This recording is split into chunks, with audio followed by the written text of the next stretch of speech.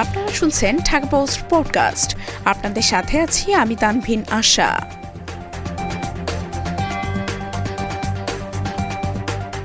ঢাবি হলে শাড়ি নিয়ে লঙ্কাকাণ্ড, আহত 4।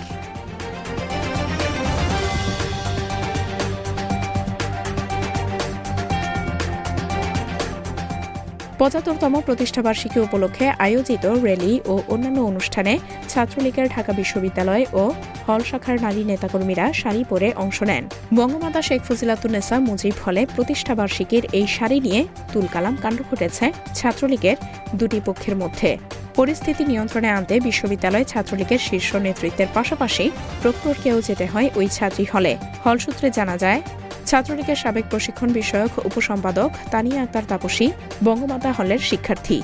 তিনি ওই হলের সভাপতি সেক্রেটারির সঙ্গে মুভ না করে আলাদা গ্রুপ নিয়ে মুভ করতে চান এবং প্রতিষ্ঠাবার্ষিকী উপলক্ষে তার অনুসারীদের জন্য আলাদা শাড়ি দাবি করেন। কিন্তু সভাপতি সেক্রেটারি তাদের শাড়ি দিতে অস্বীকৃতি জানান। প্রতিষ্ঠাবার্ষিকীতে আলাদাভাবেই মুভ করেন তাপসী ও তার অনুসারীরা।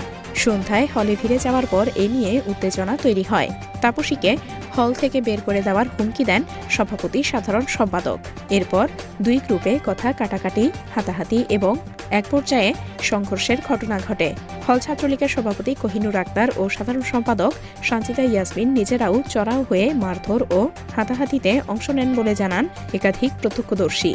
রাত 8টার দিকে শুরু হওয়া হাতাহাতি ও সংঘর্ষ চলে রাত 10টা পর্যন্ত। এ ঘটনায় 4 জন আহত হয়েছেন। আহতরা বিশ্ববিদ্যালয় মেডিকেল সেন্টার থেকে প্রাথমিক চিকিৎসা নিয়েছেন।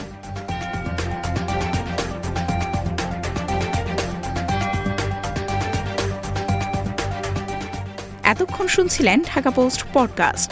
দেশ বিদেশের সর্বশেষ খবর জানতে ভিজিট করুন www.dhakapost.com।